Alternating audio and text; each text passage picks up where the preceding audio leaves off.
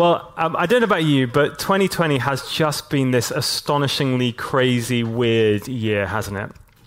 We have faced a pandemic, we've faced earthquakes, fires, politics, we faced things in the economy, people in our community have lost jobs, we've lost loved ones, we've had people who've been ill, we've certainly had friends and family who've been ill, a lot of us have been separated from our families and not been able to travel. I mean, it certainly strikes me that 2020 must go down in history as probably not the best year you've ever had, unless that is you were the guy who invented Zoom, in which case you're probably like, this is amazing. And it's kind of easy, isn't it, because of that, to want to almost write 2020 off and go, okay, let's just get to 2021 and everything will be okay. Certainly, our great friend Kathleen Doyle, who's preached here a number of times, she put on our social media a couple of weeks ago, I'm not putting my clocks back on the 1st of November because seriously, nobody needs an extra hour in 2020. That was pretty good. But I've also been asking myself a question like, is 2020 just really a write-off? Should we just hunker down, grit our teeth, and wait for New Year's Day and hope that things are going to be different? But I was starting to think about the church. I was thinking about, last year, how God did this amazing thing of bringing people from all over the world to be part of Vintage. How we went through these amazing launch events last year. How we had the launch of church in January, February, and March, and all these amazing people came to join with us. And I was thinking, could it be true that maybe come March the 15th or whatever it was, maybe God stopped being God of Vintage Pasadena and he stopped working in the world, and therefore this has all just been a surprise to him? I thought, well, that's completely stupid. You can't think in those terms because God is God. And so therefore I started to think, well, what is it that God has been doing? God must have known for Vintage Pasadena that this was going to be part of the story. So we've had to assume that God has been at work. God has been at work in our personal lives. God's been at work in our community. God has been doing things because he's known that this would always be part of his story for us. And so then I've started to think, well, for myself, what if 2020 wasn't the worst year of my life? What if 2020 is not like a throwaway year? What if it is possible that actually God wants to do things this year that he couldn't do any other years? What if God wants to use 2020 to realign us more to his presence, to his will? What if he wants to strip away some of the things that were wrong and broken and not of him? What if he's preparing us for some amazing things that are coming down the line over the years to come? This week, we're going to think about discipleship and that idea of going deep with God, going further into his presence. And we're going to do it by looking at a passage of Scripture that if you've been around churches for a long time, you'll know this passage of Scripture well. I guarantee that you'll have read it many times. But if you're like me, you might well have read it quickly, looked at it and gone, I can't make sense of that, and then passed on to something a little bit easier. This passage that we're going to read in a moment from Matthew chapter 5 is a manifesto that Jesus gives to the Christian life. But it's so countercultural, it's so radical, you could totally be forgiven for not really knowing how to begin and how to use it. But I hope you'll see in a minute as we go through it that when we do get hold of it, when we grasp hold of it, it actually is unbelievably life-giving and radical. And I think for our church and for myself, if we could get hold of this and put it at the heart of our lives, 2020 would very quickly change from being a write-off to being a very important year in our lives. So let's get our reading from the beginning of Matthew 5, if you've got it on your phones or if you've got it in the Bible, or if not, it'll be up on the screens with a video. Now when Jesus saw the crowds, he went up on a mountainside and sat down. His disciples came to him and he began to teach them. He said, "Blessed are the poor in spirit, for theirs is the kingdom of heaven. Blessed are those who mourn, for they will be comforted. Blessed are the meek, for they will inherit the earth. Blessed are those who hunger and thirst for righteousness, for they will be filled. Blessed are the merciful, for they will be shown mercy. Blessed are the pure in heart, for they will see God. Blessed are the peacemakers, for they will be called children of God. Blessed are those who are persecuted because of righteousness, for theirs is the kingdom of heaven. Blessed are you when people insult you, persecute you, and falsely say all kinds of evil against you because of me. Rejoice and be glad, because great is your reward in heaven, for in the same way they persecuted the prophets who were before you." Matthew 5, 1 through 12. Up on a hillside, people have been following him. They've been watching his every move. They've been beginning to figure out that he might be the Messiah figure they've all been waiting for. And as they sit down on this hillside, they're waiting for him to give the big speech. They're waiting for him to call to arms the people of the Jewish people, maybe to form an army, to march into Jerusalem, to kick out the Romans. But what Jesus gives is these astonishing 8 phrases, attributes of a kingdom life. And they're kind of phrases that they would have totally not expected, in the way that when we think about mission statements, they're totally not what we would expect to happen either. Every one of these attributes starts with the word makarios. And makarios is actually can be translated literally happy, or like, emoji, upturned smiley face emoji. Like, that's literally what it can mean. And if your Bible says that, then I totally understand why you've probably passed these over in the past and thought these are weird. There's no way I can engage with these. Happy are people who mourn. Like, no, they're not really, are they? That's not how it works. Well, the better translation, as we just had this morning, is actually the word blessed. But even that takes a little bit of a stretch to work out. Well, what does Jesus really mean by blessed are people who mourn? That doesn't immediately make sense. Well, if you notice, every one of these 8 things, as we'll see in a minute, it starts with the word blessed, then it has this attribute of the kingdom life, and then there's this kind of result, the outcome of what the blessed life looks like. Blessed in the way that they possess the kingdom of heaven. They inherit the earth. They are comforted, they're satisfied, they receive mercy, they see God, they're called the sons of God. And if you want to kind of put like this overarching phrase around what Jesus is talking about, you might say this: God is on their side. God is on the side of these people. God is for and with people who experience and find themselves in this place. God will one day reward these attributes of the kingdom life. Now, I'd love to have the time to go through with you over the course of the next 9 hours, every single one of these little 8 phrases. Each one of them is unbelievably packed full of truth and life for us. Unfortunately, we've only got 20 minutes, so we're not going to do that. I'm just going to pick out a certain number of them. But I do want to just do a little shout out for a podcast, which I found over the last couple of weeks. It's called the Beatitudes Podcast. It's a lovely guy called Stu Garrard, who has recorded these. They're inspirational, they're challenging, they're full of theology, they're full of prayer.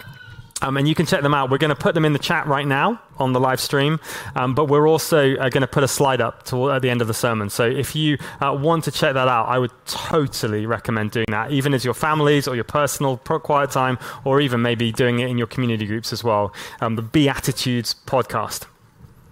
So Jesus starts this: blessed are the poor in spirit. The Message translation says this: you're blessed when you're at the end of your rope. Anyone feel like they're at the end of their rope right now? Yeah. With less of you, there is more of God and his rule. Blessed are you when you're at the end of your rope. Blessed are the poor in spirit. What does Jesus mean by being poor in spirit? Well, the first thing Jesus clearly means is he means the poor. Blessed are the poor. You don't have to look very far throughout the Bible to see that Jesus has this special affinity for people who are struggling. If you think about the woman at the well, or you think about the man with leprosy, or the people who were just full of the demonically possessed, Jesus over and over again spends time with those who are physically struggling, the outcasts in society. When you struggle to make rent, when you don't know where the next meal's coming from, when you don't know where you're going to live, when you don't know what 2021's going to look like, God is on your side. But poor in spirit is not just financial stuff, it's not just material. Poor in spirit is the whole of who we are. What about this?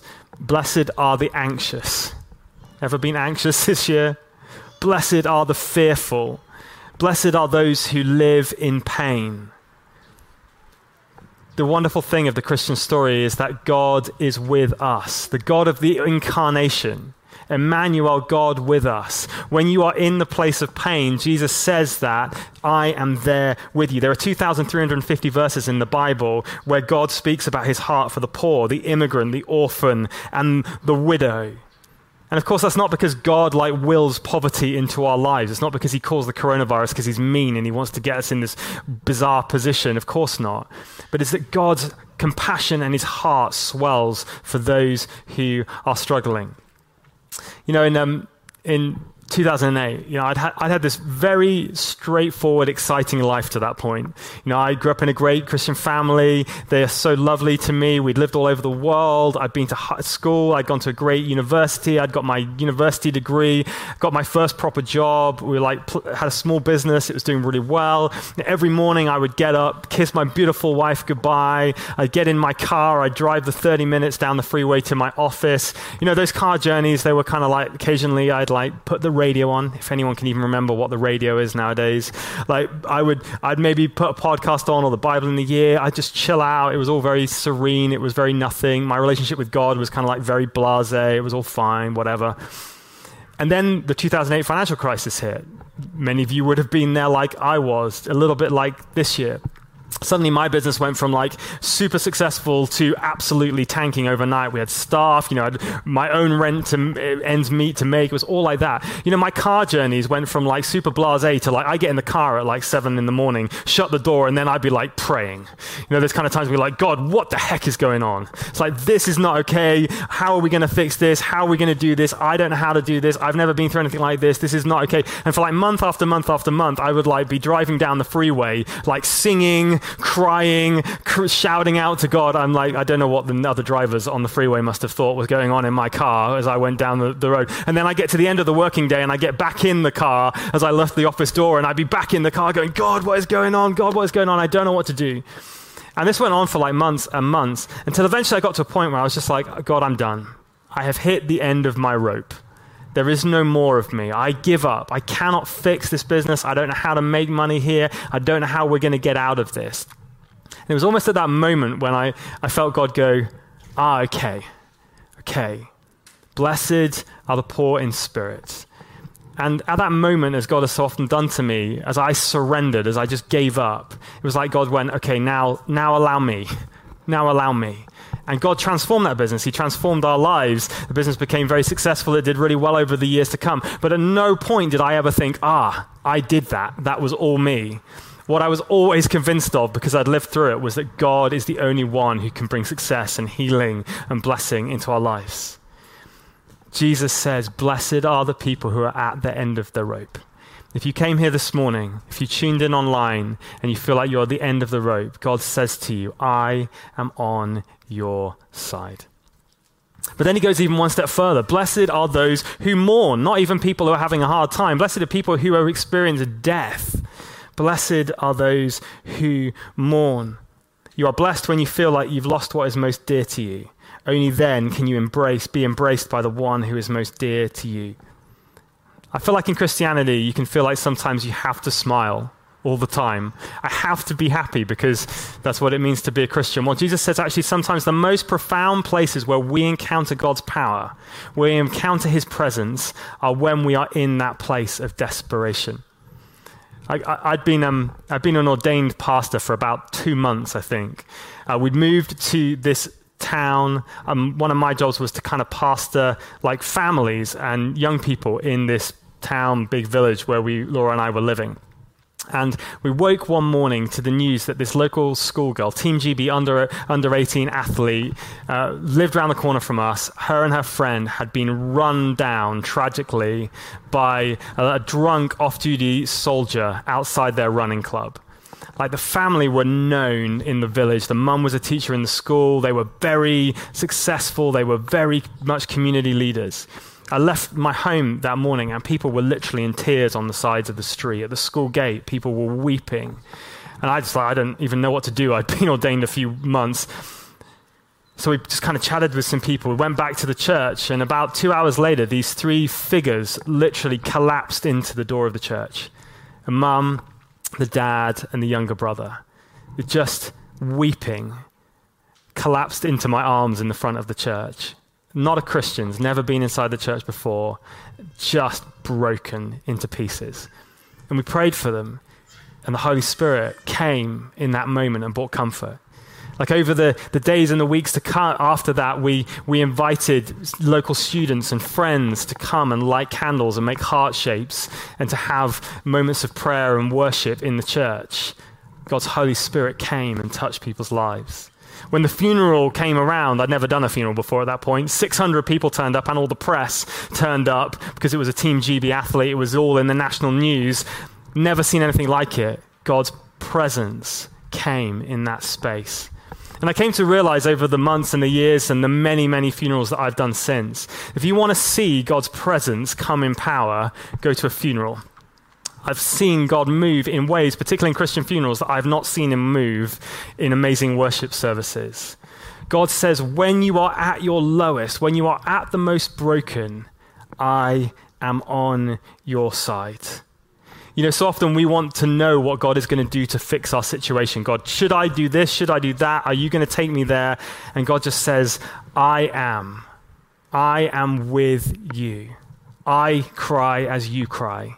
I walk with you as you walk through the valley of the shadow of death. That is the most comforting thing that I have found, I think, in my life. Jesus then goes on, he says, blessed are the meek. Man, whoever wanted to be meek, that's not a quality I've ever wanted in my life. Blessed are the meek. Blessed are those who hunger and thirst for righteousness. And we're like, okay, right, good, righteousness. Justice. Okay, now we're back on, like, we understand these words, except that's not what Jesus says. He says, blessed are the people who hunger after those things, who yearn for the things of the kingdom of God on earth, even though they don't experience them right now.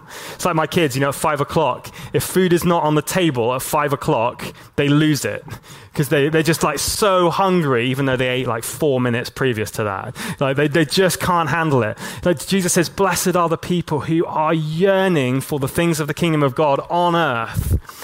Maybe as you look out at the world today, you think about 65 million refugees around the world. Or you think about the coronavirus. Think about the fact that this year billionaires have got exponentially richer and the poorest of the poor have got exponentially poorer. You think about wars, you think about mass shooting, you think about things of the environment. You have this ache inside you where it's just like, God, where is your kingdom? Where is salvation in these moments, in Pasadena, homelessness, in our own lives, addictions? Like, God, this is not what you will. And you yearn and you ache for it. Jesus says, when you yearn and you ache, I am on your side. I am with you in the yearning, in the aching. Jesus says, blessed are the merciful. Blessed are the pure in heart. And do you see this kind of picture? So often in church, we're like, blessed are the powerful. Blessed are the gifted. Blessed are the ones who can play a musical instrument and stand at the front. You know, that's what we talk about. Jesus says, no. The people who are going to encounter the kingdom in the most profound ways are the lowliest, are those who know what it means to come empty-handed. You know, almost every other world religion out there seems to say, if you're good enough, then God will be on your side. If you perform enough good Christian religious ritual, if you give enough money, if you turn up to enough events, then God will be on your side. The scandal of Christianity says that in our brokenness and in our empty-handedness, when we have nothing, God is on our side. Like this beautiful old hymn says, nothing in my hand I bring, but simply to the cross I cling. Naked come to thee for dress, helpless look to thee for grace. Foul I to the fountain fly, wash me, Savior, or I die. That's the scandal of the Christian story. Blessed are those at the end of their rope. But then there's kind of one more which I just want to pick up in the last few minutes because it's kind of a bit different, but I also think it's at the heart of the very spiritual battle that we all face in 2020.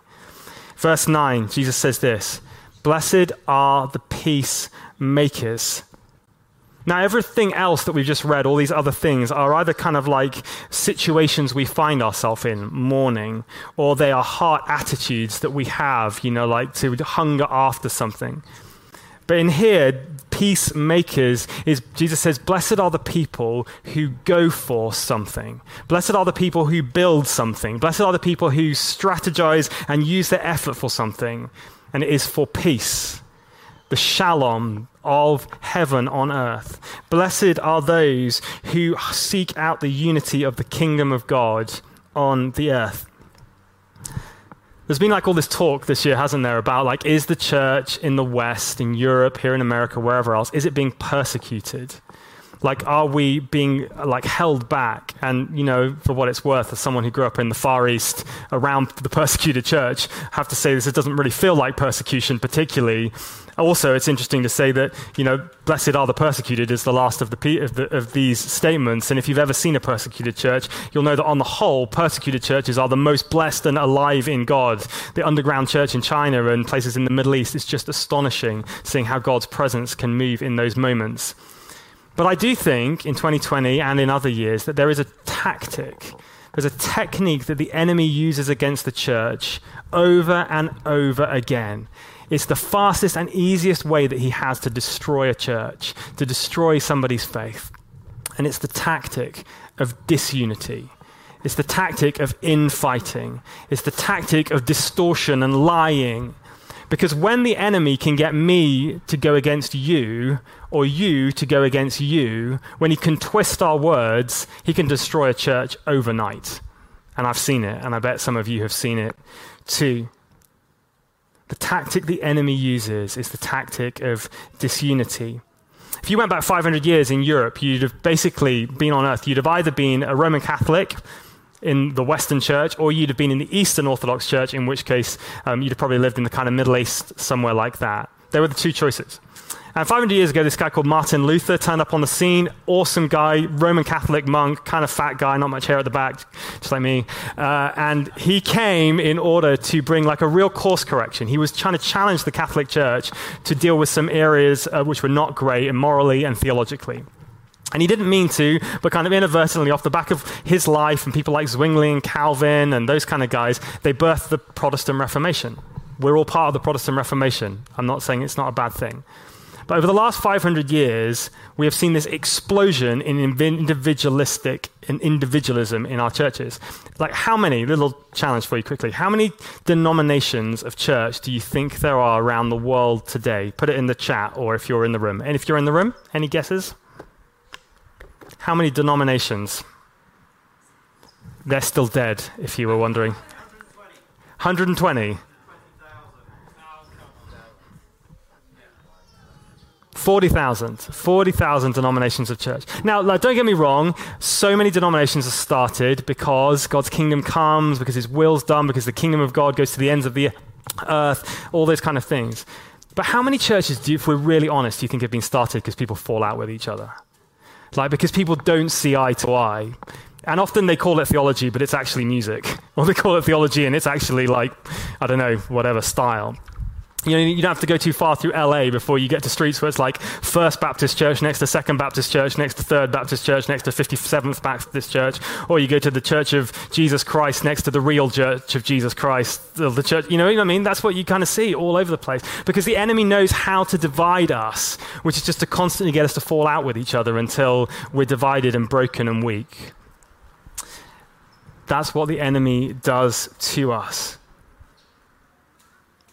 Christians fall out of a theology, they fall out of a personalities, they fall out of a preferences, they fall out of relationships. That's what the kingdom of God struggles with. When I'd been a university student just a couple of weeks, couple of months probably, when I got asked to be the president of the Christian Union. It's like this hugely grand title, this student-led organizations on campuses in the UK. And I found out when I was in the role for about 2 weeks that actually there'd been this huge falling out the year before in the Christian Union. And these group of students had gone one way and another group of students had gone another way, and there were now two different organizations and each one thought they were the real Christian Union, all that kind of stuff. And so I spent a bunch of months just trying to figure out the dynamics and what had happened. And we went home for the summer vacation, and then in September, all the students returned to UK campuses. And the first thing that we used to do is you'd go down onto the campus and we'd unload the bags of all these arriving new students, and we'd say, hey, we're Christians, we just want to invite you to this stuff, we just want to welcome you onto this campus. And it was fantastic. But when I got back home back to my dorm at the end of the day, I found out what the other Christian Union had been doing with their days. And I found out that instead of unloading bags, they had photocopied an article, which was from a national Christian newspaper, that they'd basically written, basically saying how terrible and awful we all were. How we didn't love Jesus, how we'd abandoned the Bible, all this kind of stuff, like totally slanderous things about the Christian Union. And not only they photocopied them, they'd handed the article to every single of the 40,000 students that had arrived onto the campus. given that 95% of those people would have not even been Christians. Like, you can imagine how I wanted to slam my head through the nearest wall in my dormitory. But because I was a good Christian boy, I didn't go around to their dormitories and beat them up. Sorry, I almost said a rude word. I didn't go and do that. I didn't write another article in the newspaper slamming them all. In fact, I wrote a really nice article in the newspaper saying how wonderful everything was. But deep down, I was furious. You know, you get that. English people are very good at passive aggressivity. So like we don't outwardly say we're angry, but inward we just get really cross. And of course, when I saw my friends and my family, I was like, you wouldn't believe what happened. These people were like this, and it was like this, and they can't be really Christians and all that kind of stuff. To the point where I got to the end of my year as being on the Christian Union exec committee, and I was just devastated because I was like, God's done all this great stuff, and we've ruined it. Like, we have ruined it. We have fallen out with each other. We've fought with each other. I just had to get on my knees and say, God, I'm so sorry for bringing disunity to your kingdom in a campus on earth. Actually, I spent the last 2 years of my university life trying to see these two communities come back and be reconciled with one another. And praise Jesus, like 2 weeks before I graduated, they did. And they're now one body again on that campus. The enemy loves to divide us. You know, out in the world, people are burnt out. They are broken. They are fed up. They look out at fighting, they look out at anger, they look out at all the stuff that's going on, and they're looking for something that's better. And the wonderful news is that you and I have the better. We have the better. We have the hope for the world. We have the one who says, in the very brokenness at the bottom of life, I am on your side, and I will bless you and meet you and love you. I will be with you. But we can undo so much of the kingdom work if we fail to love one another. And so as I finish, I just want to offer these kind of moments to pray and say, hey, Vintage Pasadena, as we go into this new phase of life, might we be a people of God who know what it is to love, who know what it is to come humbly, but may we also be a people of God who know how it is to deal with our divisions well. When I annoy you, when you annoy each other, may we be that people who are the peacemakers, who fight for the unity of the kingdom of God on earth as it is in heaven, so that when the world, the school, the community, the city looks at us, they go, that's it. That is what we're missing. That is the answer to life and the universe and everything. Are you up for that? They're all still dead here, but it's okay. Thank you for being up for online. Shall we pray? And then I'm going to read these Beatitudes one more time as we come to a place of response.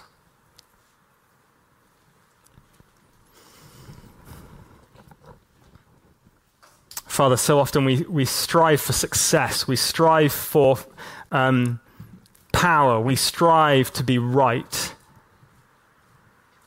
And yet your invitation to us is actually to strive to be low, to be humble. Lord, where we've sought other things that are not you, where we have sought to be in control, forgive us, Lord.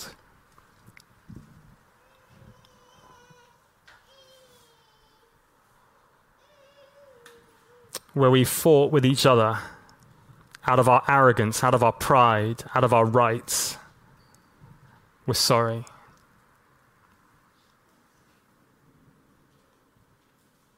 Birth in us a pure heart, a humble heart, a meek heart, a merciful heart.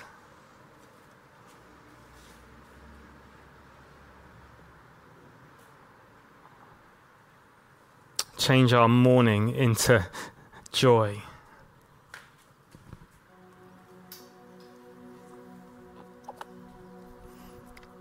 You are blessed when you are at the end of your rope. With less of you, there is more of God and his rule. You're blessed when you feel like you've lost what is most near to you and dear to you. Only then can you be embraced by the one who is most dear to you. You're blessed when you're content with just who you are, no more and no less. That's the moment that you find yourself proud owners of everything that can't be bought. You're blessed when you've worked up a good appetite for God. He's food and drink. It's the best meal you'll ever get. You're blessed when you care. The moment of being careful, you'll find yourself cared for. You're blessed when you get inside your inner world, your mind and your heart, and you put it right. Then you can see God in the outside world. You're blessed when you show people how to cooperate instead of compete or fight. That's when you discover who you really are and your place in God's family. You're blessed when your commitment to God provokes persecution. The persecution drives you even deeper into God's kingdom. When you're at the end of your rope, God is on your side. So we're going to worship God. If you're here or at home, you can stand. Love you to do that. Jeff and Linda are here. Laura and I are here. Some of the prayer ministry team here. We would love to pray for you, particularly if right now you're in the middle of something really hard. If this just feels like a really tough season, we would love to pray for you. You don't even have to tell us what it is. We would just love to pray for you. We'll be around the edges. And if you're online, vintagepasadena.com/prayer, it'll come up on your screens. The other part of our prayer ministry team are currently online, and they would love to pray with you as well. Don't miss the opportunity to meet with God this morning. Let's worship, stand and worship.